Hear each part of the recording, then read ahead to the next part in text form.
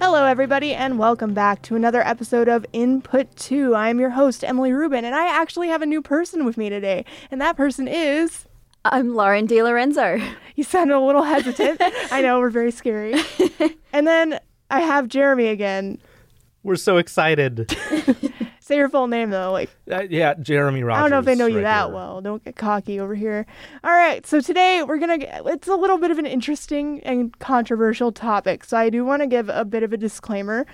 We are going to talk about an actual rape case that happened, and the film that we're talking about also has scenarios of rape in it. So if that is something that you are uncomfortable with, that is completely valid, and you should probably turn off the podcast. We won't talk about anything in graphic detail, but I do feel like it is appropriate to give that disclaimer in this case. With that in mind, we're going to move forward. We're going to talk about the infamous director Roman Polanski. And more specifically, we're going to look at one of his films, Repulsion, which I'm not sure too many young people have watched in comparison to other films he's made, like Chinatown. I don't know. I don't think it's that mainstream of a film. But here we are, being edgy, I guess. So Repulsion, just to give a little background, it was released on October 3rd in 1965, and it actually debuted at the USA Cannes Film Festival. But it is not an American film. This one was actually made abroad in the UK. And it's important to note that Roman Polanski is one of the few directors actually referred to as like an international director. He makes films in Poland, Britain, France, the US. He's all over the place. Like, I think everyone knows who Roman Polanski is. Fair? Yeah. If they don't, they should. You probably should for one reason or another, which we'll get into. But if you don't know Polanski's work, he made Chinatown, Rosemary's Baby, The Pianist, The Tenant. He has a wide array of work. He's done a bunch of short films in his earlier days, but the big ones you've probably at least heard of. So Repulsion was written by Gerard Branch and Polanski in 17 days, and they would go on to collaborate on 8 other films. So I guess good job for them. I read an article from Jeremy Carr with Senses of Cinema, and he was talking about Roman Polanski and just like him as a director.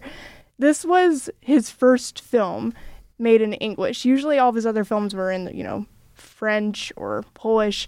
This was the first one that's actually all in English. And when they were shopping this film around, they heard about the Compton Group. And the Compton Group is a British studio known for exploitation and softcore porn. And they were seeking horror films. So I guess that's where they decided to put this movie. So there's a primer for those of you who have not seen Repulsion of what kind of thing you might be able to expect going in. It's a little bit repulsive. You did it. I was waiting for someone to say it was going to happen. Make them... Well, Repulsion is actually interesting because it's part of a trilogy called the Apartment Trilogy. And basically, I think it's safe to say Polanski's an auteur. And so he has a lot of different themes and just filmmaking, like aesthetic aspects of filmmaking that kind of bleed into other films. And the Apartment Trilogy is Repulsion, The Tenant, and Rosemary's Baby. And basically, they all center around themes of like claustrophobia and confinement. That's something that you'll see in a lot of his films. He's very into that type of thing, and especially locations like apartments that are just really dilapidated and kind of gross. Little weirdo. Freak. Yeah. In his autobiography, Roman Polanski stated, of all of his films, Repulsion is the shoddiest, technically well below the standard I try to achieve. This is not a film that he's necessarily proud of. Which, can I say something about that? Of course. That is such a filmmaker type of statement. Like, oh, I made this. It's one of the greatest films ever made, blah, blah, but it's not my best. Like that sort of, he doesn't speak like that, but I don't know. It just came across very, yeah. I don't know. I'm just kind of suspect of anything that Roman Polanski is proud of, film or not. So, take whatever he says with a grain of salt. I believe the reason that he's not completely satisfied with this film is that the technical level isn't where he wanted his film to be. Like, when you look at Chinatown, you can look at it and go, wow, beautiful, I guess. But with this one, they made it for about $3,000 budget. At least that's what Roman Polanski says, and that's what people are just kind of taking. The film looks like it, though. It seems like a reasonable amount. It's just kind of one location, very few practical effects, so I can see why he's not proud of the technical level, but that is such a filmmaker thing to do. Like, Sorry, I just wanted to bring him down a peg before we bring him down a peg a lot more. Oh, you know? please. I We'll think start it's early. okay. I think it's okay to like just beat on this guy, but not actually, because that would be assault. Anyway, so moving on to the box office, I do want to say that for some reason this was difficult to find. I'm not entirely sure what the actual No one box knows. office. No one knows. It's a box of lies. So I went with Wikipedia, and again, I couldn't confirm this, but apparently it made $1,122,166. It's a very specific amount. Good for him, I guess. So if that number is correct, then it did do fairly well. That seems a little high for me, considering that this does seem less like it's not really what you think of a box office hit film that No. makes in the money. And especially since it released through a film festival, or at least was introduced to people through a film festival, it just seems odd. I don't know how they're calculating that, like DVD sales or like... Perhaps. Maybe it's like accumulated over time. I'm not sure about that one. Yeah, so apparently it made money. So there you go. The critical reception, though, we can say for a fact, was very well received. And on Rotten Tomatoes, it has a 100% critical score and an 86% audience score, so pretty high on both fronts. And I pulled a quote from Jonathan Rosenbaum, and he's with the Chicago Reader, and he said, Roman Polanski's first film in English in 1965 is still his scariest and most disturbing, not only for its evocations of sexual panic, but also because his masterful employment of sound puts the audience's imagination to work in numerous ways. The reason I pulled this one is because this is one of the only instances I've seen online of people talking casually about the sound element of the film. And Lauren, you and I were in a film history class that was pretty much centered around sound. And that's that's how I was introduced to this film. I don't know about you. But sound in this film is horrifying. It's terrifying. I think that's something that it does very well. Even if you don't like the film, I think it accomplishes making you feel uncomfortable. And I'm just glad to see that mentioned. We'll get into it a little more, but I just thought that was interesting. Like A+ sound work. Somehow, Roman Polanski finds ways to make you uncomfortable throughout almost the entire duration of the film, just with the sound. And after, because reading through news articles of his picture makes me uncomfortable. So, Right, exactly. After you watch the film and you know about Right. Polanski, the sounds just never stop. Never stop in your head. Oh, no. this is getting dark. It's going to be a dark episode. I also wanted to pull this quote because I do think from all the Polanski films I've seen, this is the most horrific. I think this one just has such a graphic amount of violence. And I think knowing what Polanski's done, it's just such an uncomfortable watch seeing the violence towards women shown in the film and just the blatant invasion of space in this film. Yeah. Yeah, I think there's not much dialogue at all. And I think the way he fills that with sound and images of horror and sexual violence it's just terrifying. And because there's no sort of guiding voice or character there to talk you through it, you just have the main character, Carol, who just sort of experiences it all. There's nothing to really hold on to and tell you that this movie is going to be okay. Like, this is a character who is actively trying to work through their issues. Yeah. And you're stuck with this character the entire time. And it is a slow burning film. Like, it's not like you have some action to break that up. It is, you're watching her do the most mundane things the entire film. But, oh, sorry, go ahead. Yeah, I mean, the entire time we're just watching her apartment fall into further and further disrepair with food being left out. It's just not a pleasant thing to watch potatoes sprout, little tubes. Yeah. I think one of the most interesting parts is it's so repetitive in the images that it shows you. It's very deliberate.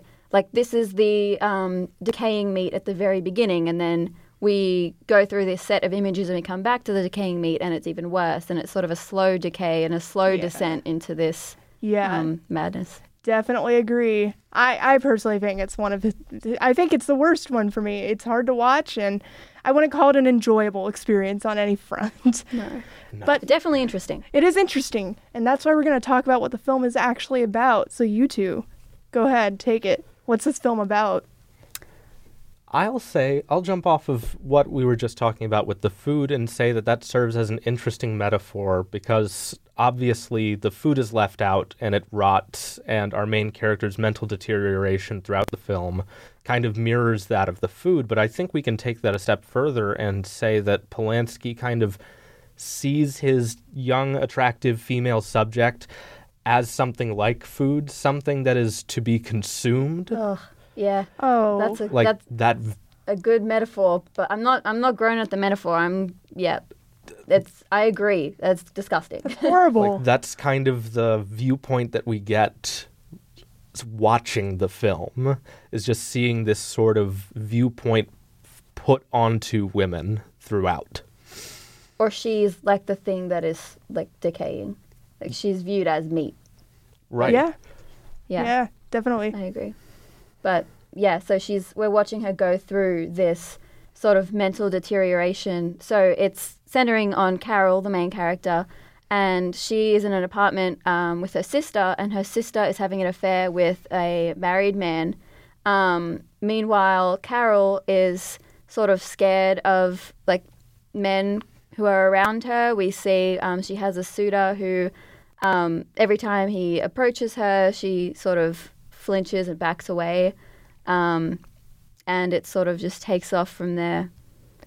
The guy just doesn't take a hint. Yeah, I was about No, he Can we doesn't. talk about him really quick? So the entirety of the film, there's this guy, and we can tell he's obviously trying to get Carol's attention, but she's not at all interested, and it's very obvious.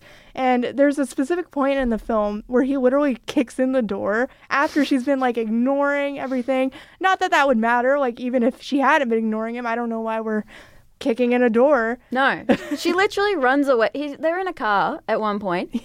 He leans over to like try and kiss her. She's like, nah, backs off. Does it again, nah, backs off. At one point, she literally jumps out of the car and runs away from him, like while they're sitting in traffic.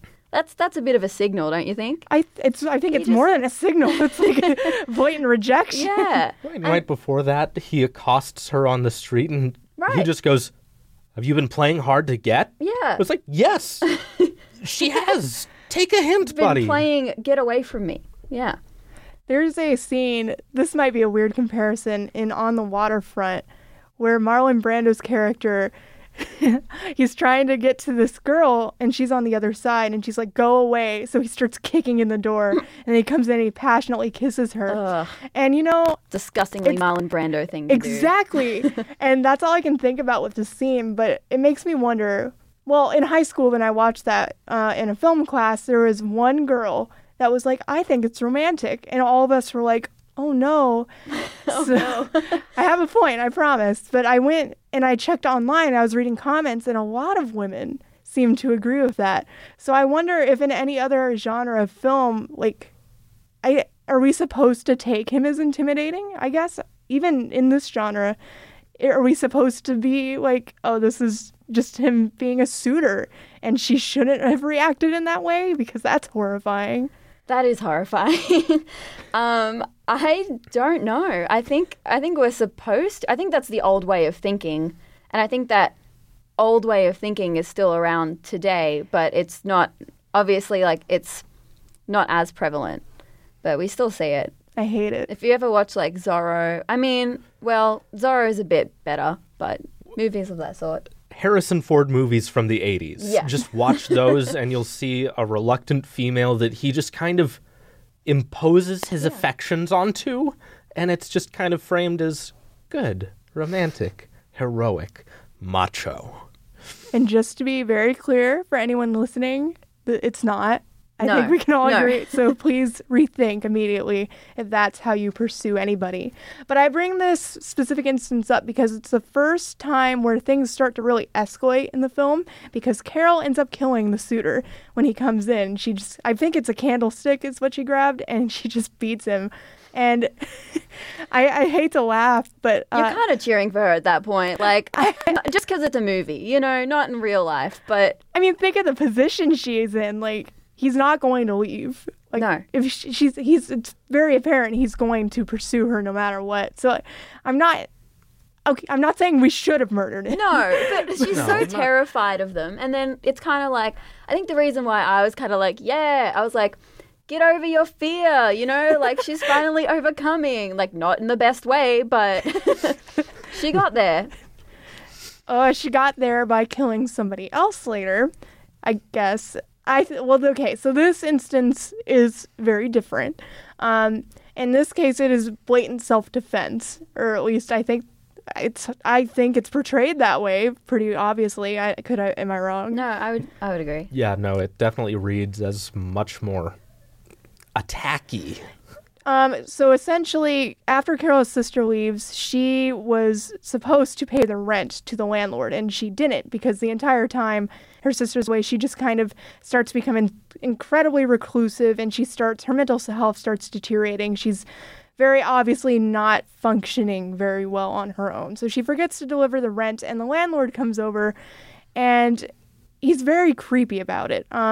Immediately, the audience is clued into what's happening. He's making a pass at her. He comments on what she's wearing, and then he blatantly tells her, "You don't have to pay the rent if you sleep with me." And she is completely against that, and he still pursues, and she stabs him multiple times and very violently. So this case is very obviously a self-defense scenario.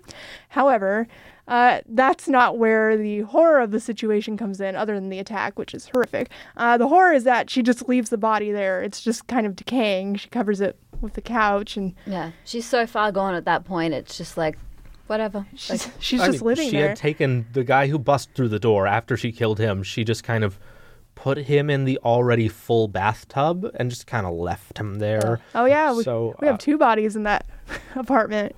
So I mean, at Yay. this point, I don't see it as much of an escalation, so much as it's now she's just not moving the body. She just kind of lets it be where he fell, and then just kind Yeah. of turns the couch over on top of him. That's fair. I only say escalation because there's a point after she stabs him when she backs away, and then she comes back and does it repeatedly over and over. Like, self-defense. Yeah. I mean, I agree. No, but the initial, yeah, I know what you mean. I think, I don't know, I probably would keep stabbing just to make sure I was safe. But she's very, there's like almost smile like on her face. It's just very cold, and she's not she's not there. Right. Yeah. She's such a compelling actress. Like, she's so good. I think, like, all of the little movements that she does, constantly biting her nails or biting her hair or picking at her skin, like, that's all the stuff, like, if you were sitting next to somebody in a class and they were, like, doing that, you'd be like, ugh, gross, like, just stop. Like, Yeah. it's not enough to blatantly say, hey, don't do that, but it's just, it gets on your nerves. It It's really just stresses well. me out. Like, Yeah. And And nothing, sorry, go ahead. You're fine. Go on. Nothing like really seems to reach her eyes, like, ever. Through the entire movie, like, there's a scene where she's laughing with one of her coworkers, and she's just like, I don't know, it makes you feel weird because you just don't believe it. Anyway, that's how it was for me. Yeah, there's definitely not a lot of eye contact, not a lot of like connection with other people. It always seems like whenever she's interacting with someone else that there's just something off. They're on 2 different planes of communication. Yeah, the Catherine, the actress Catherine Deneuve, she is incredible at this role. I just, even when, like you said, Lauren, when she's just supposed to be normal, laughing with her friends, there's just emptiness in everything she does, and she just will randomly start like staring into space, and no one can really connect with her in any way. It's just, she does such a great job at it. I don't know if I've seen a performance like this one before, so I think it's a really interesting portrayal. And I'd say it's not even just all Catherine Deneuve, though she is amazing and incredible in her portrayal of Carol. The cinematography is unbelievable in this film. Like, to go back to that moment in the film where she's stabbing her attacker, right as he's down on the couch, he's been subdued. We cut to a shot of her feet as she backs away. And then I believe that's when she decides to step forward again and keep on stabbing. And it's just that sort of disconnect, or right before he decides to, physically come on to her, when he's still making it, just this rhetorical innuendo. There's a shot where he's leaning over her and his upper half of his body completely blocks the camera's view of her face, but we still see the rest of her body sitting on the couch, and we then get to see how he views her, which is just a body on the couch. Mm-hmm. Yeah, it's really interesting, isn't it? How it's kind of like how she's coming away in pieces. There's a lot of parts where it's just sort of, this is her legs, she's walking. This is like, the back of her head, or just one side of her face. And I think it's really interesting how he frames her, like you were saying. I definitely think that the cinematography is an extension of the character. I don't think we would have had as powerful a performance without it, especially with the tight close-ups that really accent her eyes and facial expressions, and it really adds to it. So I think it's a really good point that you made, Jeremy, about the cinematography in regards to her character, because she is a great actress for this role, but it is a lot of the camera that is making her emotions, or even lack thereof, very apparent. And I also do want to say about the cinematography, the cinematography is incredible for this movie. It got a BAFTA, and it was done by Gilbert Taylor, who did a fabulous job, especially considering this is a low-budget film. There's not as much practical effects, but what he does do with the camera is very eerie in a lot of ways. Like, a lot of the pans and tilts are just so slow, and it's all for the slow burn, but it's just uncomfortable. A lot of the framing it's unnatural. Sometimes heads will be cut off of a shot. There's almost always something blocking half of the screen. Again, extreme close-ups are just all over the place, and it's such a tight shots and everything that you really feel the claustrophobia, and she feels so just trapped and isolated. It's really well done, but so uncomfortable. Yeah, I think one last thing for me on cinematography is this is one of those films that feels more like you're watching a watercolor painting or something, because there's the same images repeated and they slightly change ever so much. And it's just, I think that, the fact that you said there's a lot of things that are being blocked and they're always obscured, you never really get the full picture of something. It really heightens that effect and really does pull that in, make you feel isolated. I also think just the general stylistic choice, it looks like a noir film in a lot of ways. The shadows really make a lot of the shots just feel so lonely to me. It's just and these are intense shadows. These aren't your faded, kind of nice looking ones. These are really, the best way to just describe it is noir shadows. Everything just looks so ominous, and everything in the frame is dark most of the time. It's very little light, natural light or anything. It's just kind of gross. Yeah, and I feel like when there is light, it's usually her pale skin, and it's kind of too much. Yeah. Yeah. Yeah. So we're saying it's terrible looking, but we mean that it's effective at making itself look purposefully horrible and terrible place to live. So awesome job, Gilbert Taylor, and I guess Polanski for directing. I guess he was involved. Kinda. But you know what this film did also do in regards to the protagonist? It made a genre of film, which is the girl with the problem genre. The name. Is that an actual recognized sort of category of film? It's, from what I can tell, yes. Oh, well, okay. Whether or not it's really widely called that, I don't know. But the biggest example that I kept finding was The Black Swan. In regards to that, specific naming. Black Swan and then this one were the two that kept popping up. So there are definitely at least some people that recognize it as such. So it's where you have presumably a central character who is a girl and has some sort of psychological affect or Yes. something going on. And just to be completely transparent, all this information is from an article written by Greg Quick titled 50 Years Ago, Repulsion Pioneered a New Genre of Gendered Horror. So, again, this is where the information's from, and it does appear, based on what he's saying, that there is a genre, even if it's not intentional, that does exist. So, like Lauren just said, they're psychological films, and, usually the settings are just kind of gross. They're dilapidated, falling apart, places you wouldn't want to be, but they're also claustrophobic, like you're living in them. So this is a film that perfectly encapsulates it, and that's how it was built. And the phrase "girl with a problem" film comes from Roman Polanski himself. In an interview, when he was asked about the film and the character, he just said, "She's a girl with a problem." Like, that's it. Okay, sure, Roman. Yeah. He's not wrong. He's. Where are the men with the problem genres? I know. The article Is actually. that every other film? No, I'm kidding. That's too much. I think this Whoa. kind of I'm is one. kidding. Whoa. No, I'm going not radical.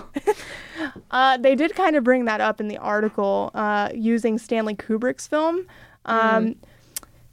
Are you talking about The Shining? Yeah, I just kind of Yeah. said Stanley Kubrick's Just his film. one film that he one? did, Ah, man. Did he do any others? Not really. No. Don't think so. Who's Stanley Kubrick? Mm. But apparently that's different. Okay. Yeah. Well, I feel like the difference is between that film specifically and films like Repulsion and Black Swan is that the film centers on like the woman's psychological state specifically, and it all sort of comes through her point of view, whereas The Shining is from, Jack's point of view, but it's not. There's other things as well. There's scenes with just the wife and Danny. There's scenes with, other characters that aren't just him. That's true. That's Maybe. It's I'd not say the another same- girl with a problem film is probably everyone's favorite LGBT icon, The Babadook. Well, then that kind of muddies the argument because she also interacts pretty heavily with other characters. But I don't know. But she still has, but The Babadook is still an externalization of her own psychoses I think throughout so is the The film. Shining. That might be more of like a magical realism, or like because it does feel like, I don't know, the Babadook is kind of still real. Like it's not just, there's a part of it that Yeah. affects her son, not just her. I don't know. I could see There's an that. argument, I think, to be made for that, though. Interesting. Look. Anyway, We're not film theorists. We're just some people on a podcast trying our best. But I think it's fair to say that these types of films do manifest pretty regularly. We see mental health and psychosis issues arising with women far more than men on film. That's a whole other that's discussion. a whole other mental health representation. There's some problems with this movie, I'm sure. Yeah. Let's take it back to Shakespeare and Ophelia from Hamlet. If we're going to talk about mental problems and women We have a long way to go with representing. With representing mental health and. I will say, I'm going to get personal on you all very quickly. I have anxiety, and I will say watching this film, there are a lot of things that she sees, and, well, not all of them, just want to disclose that, and the way she acts, like just little motions that I'm aware of myself, that did make me, it made it worse for me, because I think I obviously don't know exactly what she's supposed to have or what exactly is wrong with her. And this is obviously an extreme case. Like, most people aren't like this. And there's a real problem with film showing all women with mental health issues as this extreme level. But for me, it was just, oh gosh, it made the movie so much worse because I could relate to some of it. And I don't like that very much.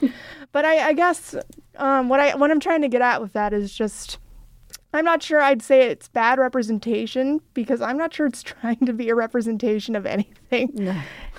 I don't know. Just Roman Polanski's little dreams. Yeah, I will say I think it is very problematic that I'm sure that he thinks, knowing the context of Roman Polanski, I get the sense that he's very comfortable making a woman protagonist just kind of going insane and like being normalized in sort of way. Like, oh, of course she'd go insane. I don't know if Yeah, that makes sense. she's a woman. Yeah, It obviously. happens to women every day. all the time. And They even, just snap. And even drawing back from the whole issue of the misogyny here, there's also this, pernicious thought that gets implanted in the movie that, mentally ill people are violent. Yeah. Yeah. Mentally ill Yeah. people murder people. Yeah. That's just what happens. But that's what movies get made about, because that's what people want to go see. They want to see somebody crap. Well, not everyone, but that's the sensational story that you can tell with that. I mean, it's not at all representative of the majority of people who are suffering, but yeah. Plus, I mean, who wants to think about a not mentally ill person, a neurotypical person doing awful, terrible things? Then I might relate to it as your straight white male cipher for the audience here. Oh, no, couldn't have it. This movie's for you. I feel it. Something else I wanted to touch on within this genre that is supposedly a big deal is eyes.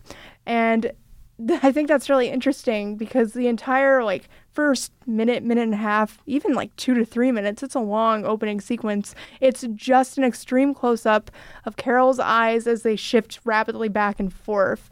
And the meaning behind eyes is just that you're seeing everything just right from their perspective, from the protagonist's perspective. And it's meant to be just unsettling. And I think that's interesting because the close-ups usually are very, at least on her eyes throughout the film, or very close to them. So, yeah. It is interesting. The actress herself has very big eyes. Yeah. And I think the cinematography does work to try and highlight that. And yeah, I think it just adds to the creepy sense that there's something else going on that you can even in so the film's closing shot is also it zooms in on a photograph of Carol. Yeah. And it zooms in on her face and her eyes, and that photograph is also present at the beginning of the film, and it's like nothing has changed. You still don't really understand you kind of understand what's going on in her head, but not completely. And I think that's where a lot of the sort of discomfort comes from. Yeah. Right. It's that big disconnect because a lot of the other shots of her eyes throughout the film are when Carol has this habit of just kind of staring off into space, like she's not there in the present moment. And during a lot of those shots, we just see Carol just looking off into space. And there's this huge disconnect between these big, large eyes just not interacting, not taking in anything from what's around them. And that just adds a whole new level of discomfort. Yeah, it's very creepy. I think we keep using the same words unsettling, discomfort, and every aspect of this film conveys that very well. So another visual aspect of the film that I think is also really creepy, but done really well, especially considering the budget. The hand scenes. Yes, I was going to bring that up. That's... Okay, what's the best way to describe them? So sometimes in this narrow hallway, I think there are 2 instances specifically, Carol will be pressed against a wall and just these hands will come from inside, the wall, and just break out of the wall. They'll come out from the wall and grab her and grape her, and she'll be flailing, and the music goes crazy. Oh yeah, it's so much string. I know, it's really, imagine the shower scene in Psycho, but it's higher pitched and it keeps going for a minute. Yeah, right, and it's quite a long shot as well. Right, it's like the halls in the original Beauty and the Beast film. They've got hands that are holding torches, except just think about that in the most horrific way possible. Why would you ruin that movie? Why would you bring that here? No. I didn't bring that here. Polanski brought it here. I feel like we can blame anything on Polanski. Yeah, we'll just give that to him. Another thing that he's done that's terrible. Another practical effect that I thought was really cool, and it also involves the wall. There's a lot going on with this wall. She's pressed against it, and all of a sudden there's an imprint in the wall. It's yeah. It's like clay. I don't know what to call it. It was kind of like a hand shape too. Yeah. Yeah, it was something sort of pressing out against her. Yeah, it's weird. The walls were such an interesting aspect of this film, which is not a sentence you get to say about many films No. because they're walls. But yeah, and then we also had the cracks. So at certain points of the film, Carol will just sort of be like hanging out near a wall because she's in her apartment, and it would just crack, like come apart, and you could see the anyway, like parts of the wall would sort of drift off as it did that, and it was so jarring, and there would just be sort of a moment of like a insane sound effect, and it just, I don't know, just when you weren't expecting it. And the most gripping thing about that for me that I noticed was the space in between the walls. It's not like we don't see wooden studs and piping or insulation between the cracks in the walls. There's just, it almost looks like viscera. Like there's something alive, like the wall itself is alive. It's not like super detailed or anything, but it's just this texture that you don't really expect underneath a wall. And it just kind of adds to the horror of the situation. Yeah. It's like there's no structure underneath. It's just whatever goes. It's kind of like her own foundations are breaking. I hate myself for saying that. There is one more like part with a wall that I wanted to bring up. It's not necessarily a practical effect, but it is a camera effect that they're using that just throws me off every time I see it. There's one point, again, she's pressed against the wall, as seems to happen when these moments go crazy. And she's like inching towards the bathroom, and the body's in there at that point. And as she gets closer, the camera will pull back really quickly and then go forward onto her face. So it gives this almost warp effect, if that makes sense. It's so unearthly. And just, I don't know what the deal is with the wall and why everything weird happens at the wall. I guess the setting is just an apartment, so you have to be creative with it. I don't know. I mean, there's also the shot where she's laying on her back in her bed, and we get the camera right next to her left ear. And through this effect, we just see the ceiling go from really far above her to just almost with her face pressed up against it while she doesn't move at all. And it's just very unsettling. There's that word again. Unsettling. We should have made a word bank and just chosen. It's unsettling. Yeah, don't get settled before you watch this film because it will just unsettle you. You'll have wasted all that time. This is not bedtime viewing. I mean, I watched it before bed the second time, I guess. But, you know, I'm okay, I guess. So far.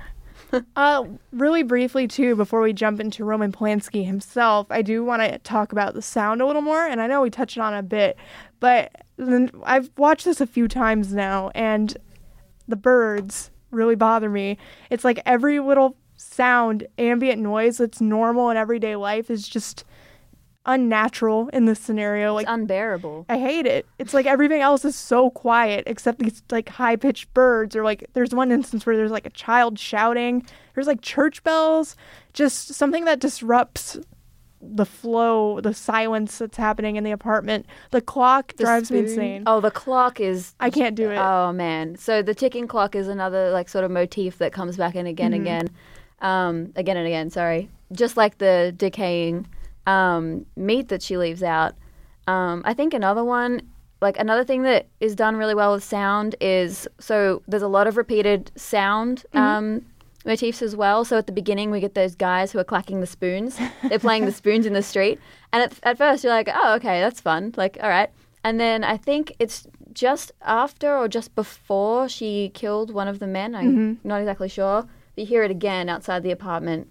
And it's a very different effect.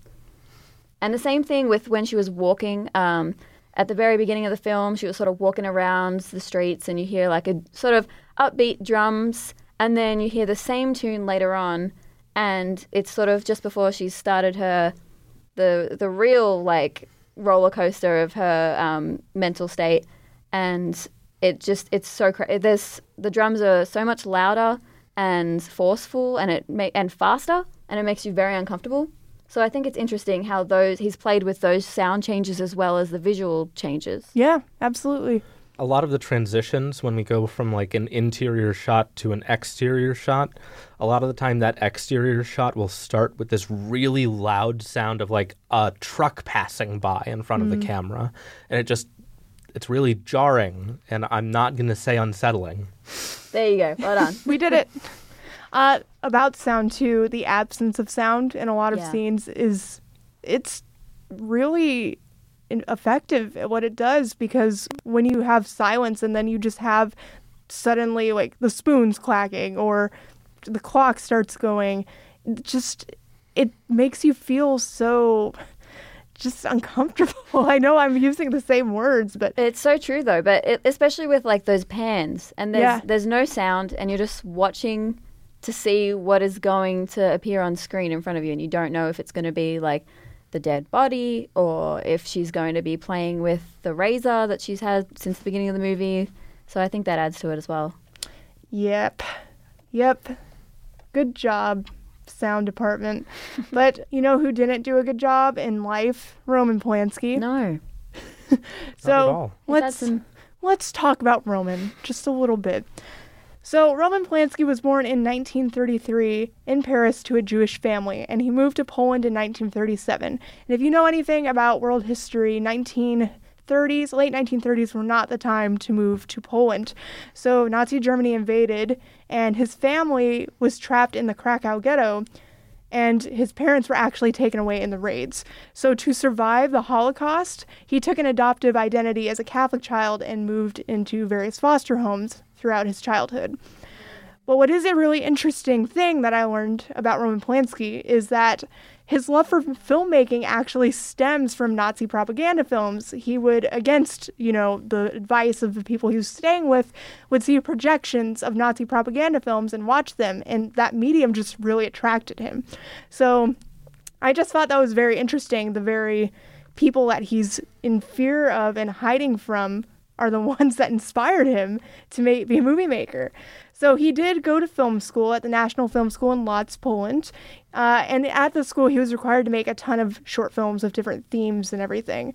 But a lot of the things that he made are very similar to the themes that are shown in his more current films. So we see a lot of voyeurism, singular tight shots and settings, and claustrophobia. So even in the beginning parts of his filmmaking career, he was already adopting his style. His first film, Knife in the Water, is Polanski's debut feature film, and again, we see Polanski's style showing because everything accumulates in a stressful situation between three people, and one ends up thinking they kill another one. Also, there's a lot of sexual tension in that movie as well. So, yeah, he definitely has a history of sexual violence in his films, and just violence in general. Right, and at this point, as far as we know, it's just in his films. As far as we know. At this point in his history. But for his first film, he was nominated for a Best Foreign Language at the Academy Awards in 1963. So even his first film, he's like winning awards and stuff. What the heck? So he moved to the U.S. in 1968, and he married Sharon Tate. Sharon Tate was killed by the Manson family in 1969. If you can't tell, his life is just surrounded by violence and just terrible abuses. And he's really showcasing these things that happen to him in his life in his films. That's where a lot of the violence seems to stem from. Of course, this is me psychoanalyzing the situation, but I think the correlation's fairly apparent. And then he went on to make Chinatown in 1974, and that was nominated for 11 Academy Awards. And this is where we have to stop talking about him as a person and talk about the thing he did. Because after Chinatown, it came out that Roman Polanski might just be a sex offender. Even worse, actually. Well, yeah. Well, he says it himself that he did. Yep. So, yeah, it's not even a might. I think he had a biography, and he wrote about what happened, but I think you're going to go on with that. Oh, sure. I guess I can. Oh, go ahead. I'll tell you. Go for it. Let me tell you, kids. So, there is a young girl at the time. She was only 13, and her name was Samantha Gailey, but she changed her name to Gamer later. And she was told by Polanski that, let's do a photo shoot. So they went to Jack Nicholson's house because Nicholson wasn't there. He was on vacation, I believe, shooting somewhere, or He was skiing. he was skiing. So And he's just a great guy. He's like, sure, use my house. Yeah, My like bet it's a girlfriend will great be house. there. Yeah. It'll be great. but it sadly wasn't great because he abused this poor girl.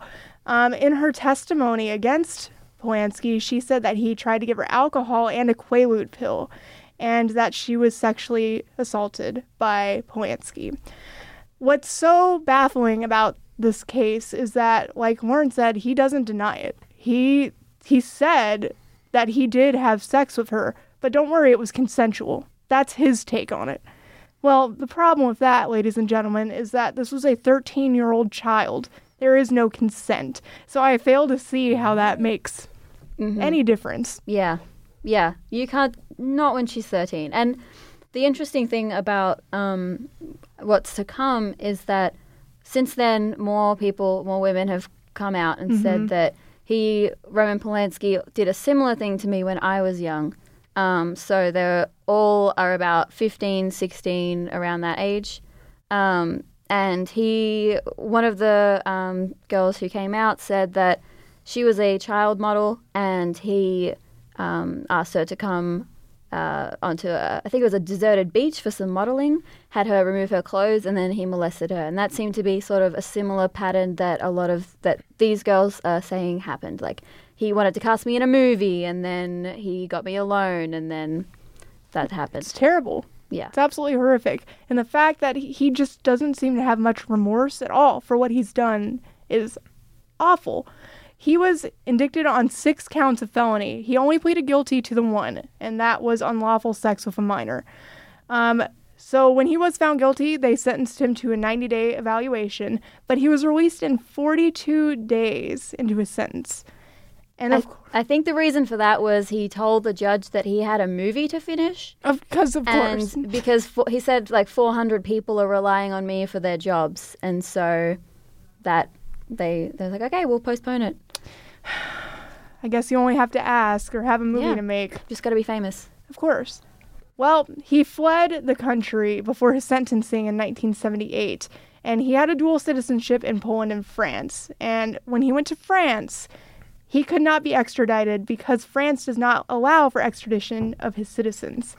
So his lawyers have been fighting to lift this warrant that has been made that he cannot come back here. He has tried to enter the U.S. again, and every time they've said, no, if you come back here, you need to be tried.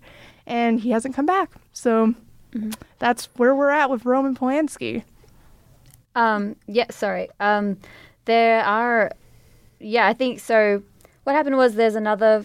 The people... I just sort of wanted to give out the names of the people who've also... Please do.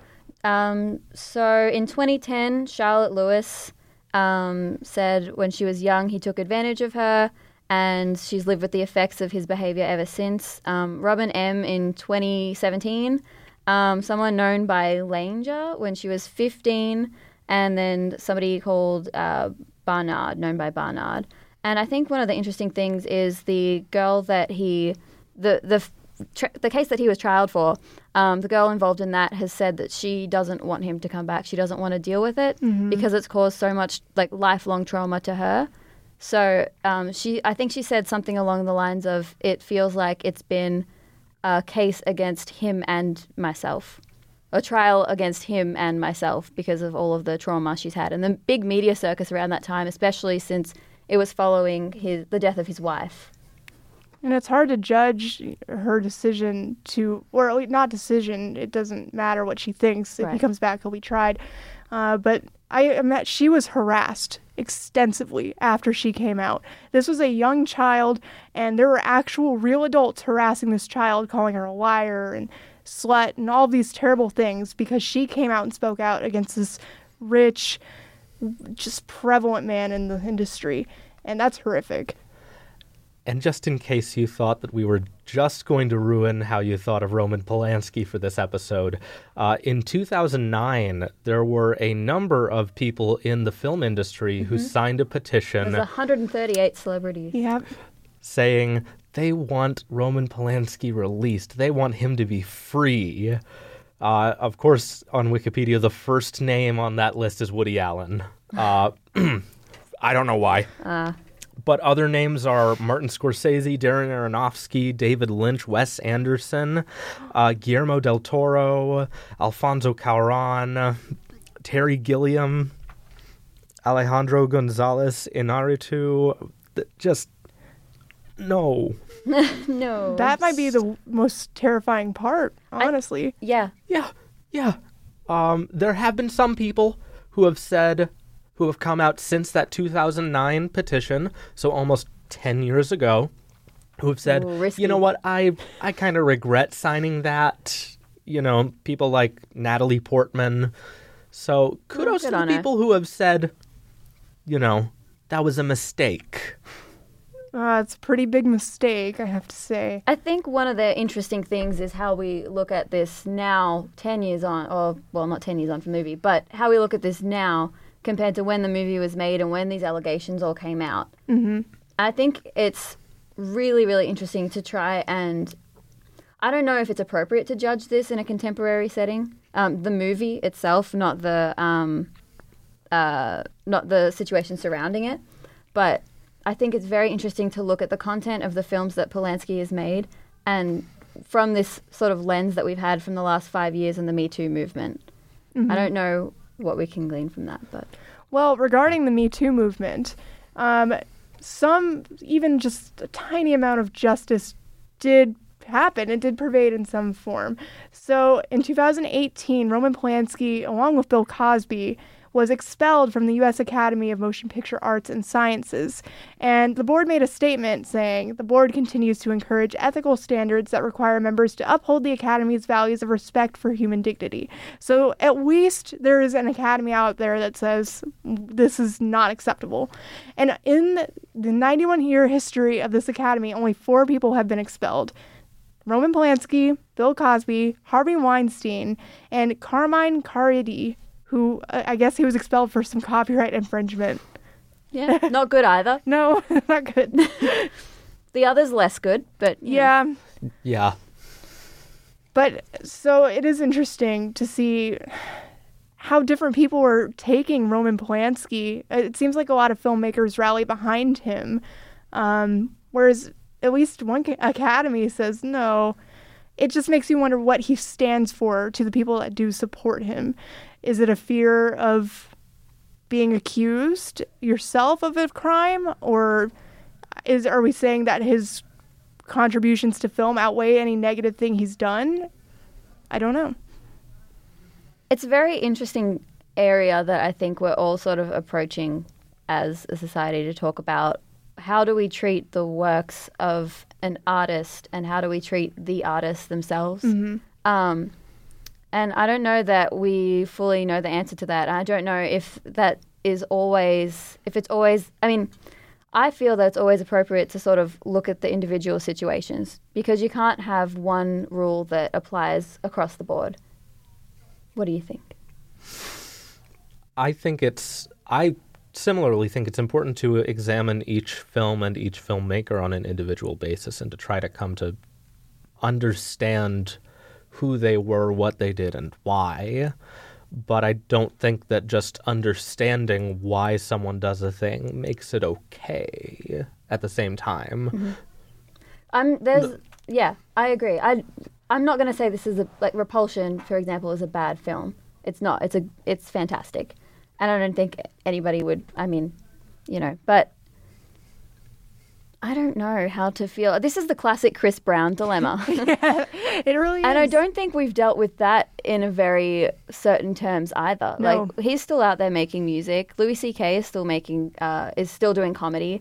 How do we Polanski's still making movies. Yeah, and being celebrated for it. I think that for me, that's where I have the real problem, is them being celebrated for it. Because if you were to apply this situation to somebody who had a different occupation, like say they were a construction worker, and maybe they had an incident like this, and then they had to move jobs. They can still continue making, they can still continue their life as a construction worker. When you're in the media or when you're a public figure, it's very difficult when you're relying on your public image, once that's shattered, to continue working.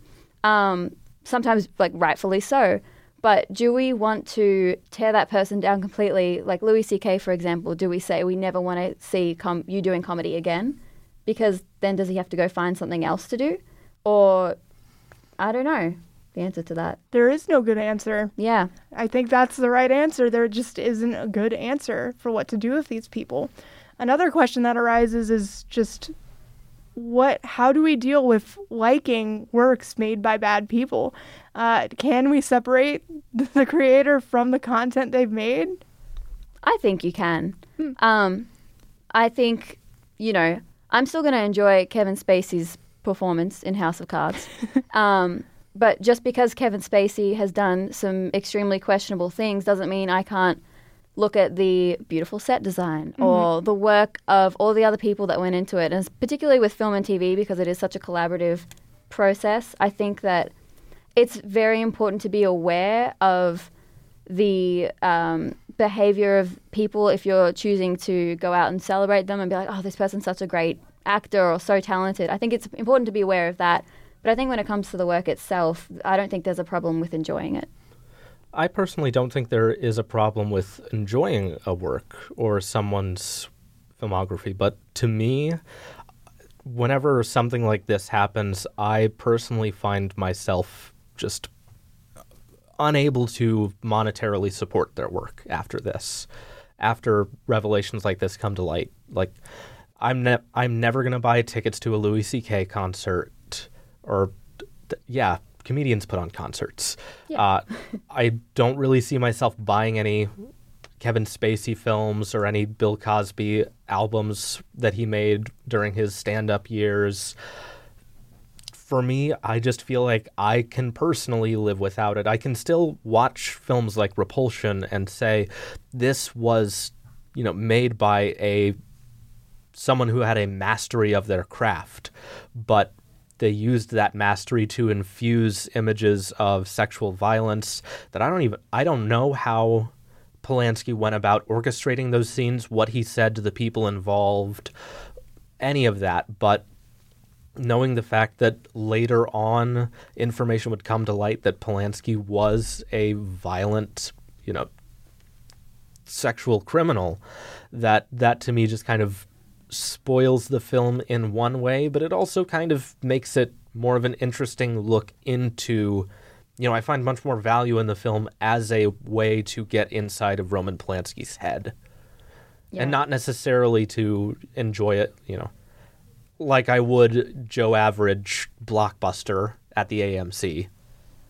It definitely makes for a more interesting viewing when you know his background. Mm-hmm. I think what's very interesting about Roman Polanski's films is that you can see him very clearly putting an extension of himself into his films. Probably not intentionally. I don't think he wants to convey voyeurism or sexual deviancy about himself in his films. But I think whether we like it or not, I think you can absolutely separate the work in terms of you can like something but acknowledge it's terrible. But I don't think it's possible to separate the creator from their work necessarily, because they're always going to be in it. And that, I'm not advocating in any form for censorship. I think we should be watching these films, and I think we should be talking about them, but I think it's important that we talk about the people that made them, and we have to be careful that we don't celebrate them. I find it personally unacceptable that Polanski has still been asked to be on juries for awards. I think that's where a line is crossed. There's a difference between looking at his work critically and even liking and watching it recreationally, but giving him a platform after he's done these terrible things he's admitted to, that's where I think the problem is. But I think you guys made really good points. So yeah, this has been a lot, obviously. It's a very serious subject, and Roman Polanski is terribly controversial, and it's hard to look at his films because he is an incredible filmmaker. If you're studying film in any capacity, you're going to have to watch Polanski. But let's not forget what he's done. Is there any any final thoughts you guys have on the film or Polanski himself? I think that what stood out most to me for the film, at the very end, so we've seen this woman be scared of men through the entire movie, and at the very end, we have the scene where her sister's, the man that her sister is having an affair with comes up and tries to help her because she's lying on the floor, and I just felt, it freaked me out a little bit. I was like, don't touch her. I think that was just it just showed how powerful that movie was, because I didn't want any men to be around her. Some of her fear had sort of been infused into myself, and that surprised me a lot. But I think that does go to show how powerful it was. Yeah. Yeah, that just from your comment, I'm having flashbacks to that viral Gillette video of, men doing bad things. And then in the end, we see, some men stepping up and actually helping to improve a situation.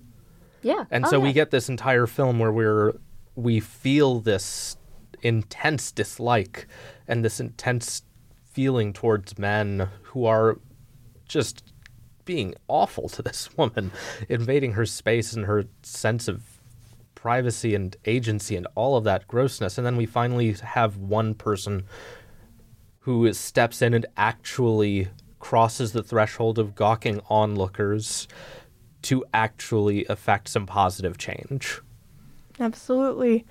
There's a lot of layers to this film, and the best I can tell anybody listening is that you probably should check it out. We've been talking about it quite a bit, but there's so many scenes that we didn't mention here that are really impactful, and the movie's going to leave you with something. What that something is, it's going to be different for every person. But for me, what Lauren said, you don't want any men touching this girl. It's so effective. Just go watch it.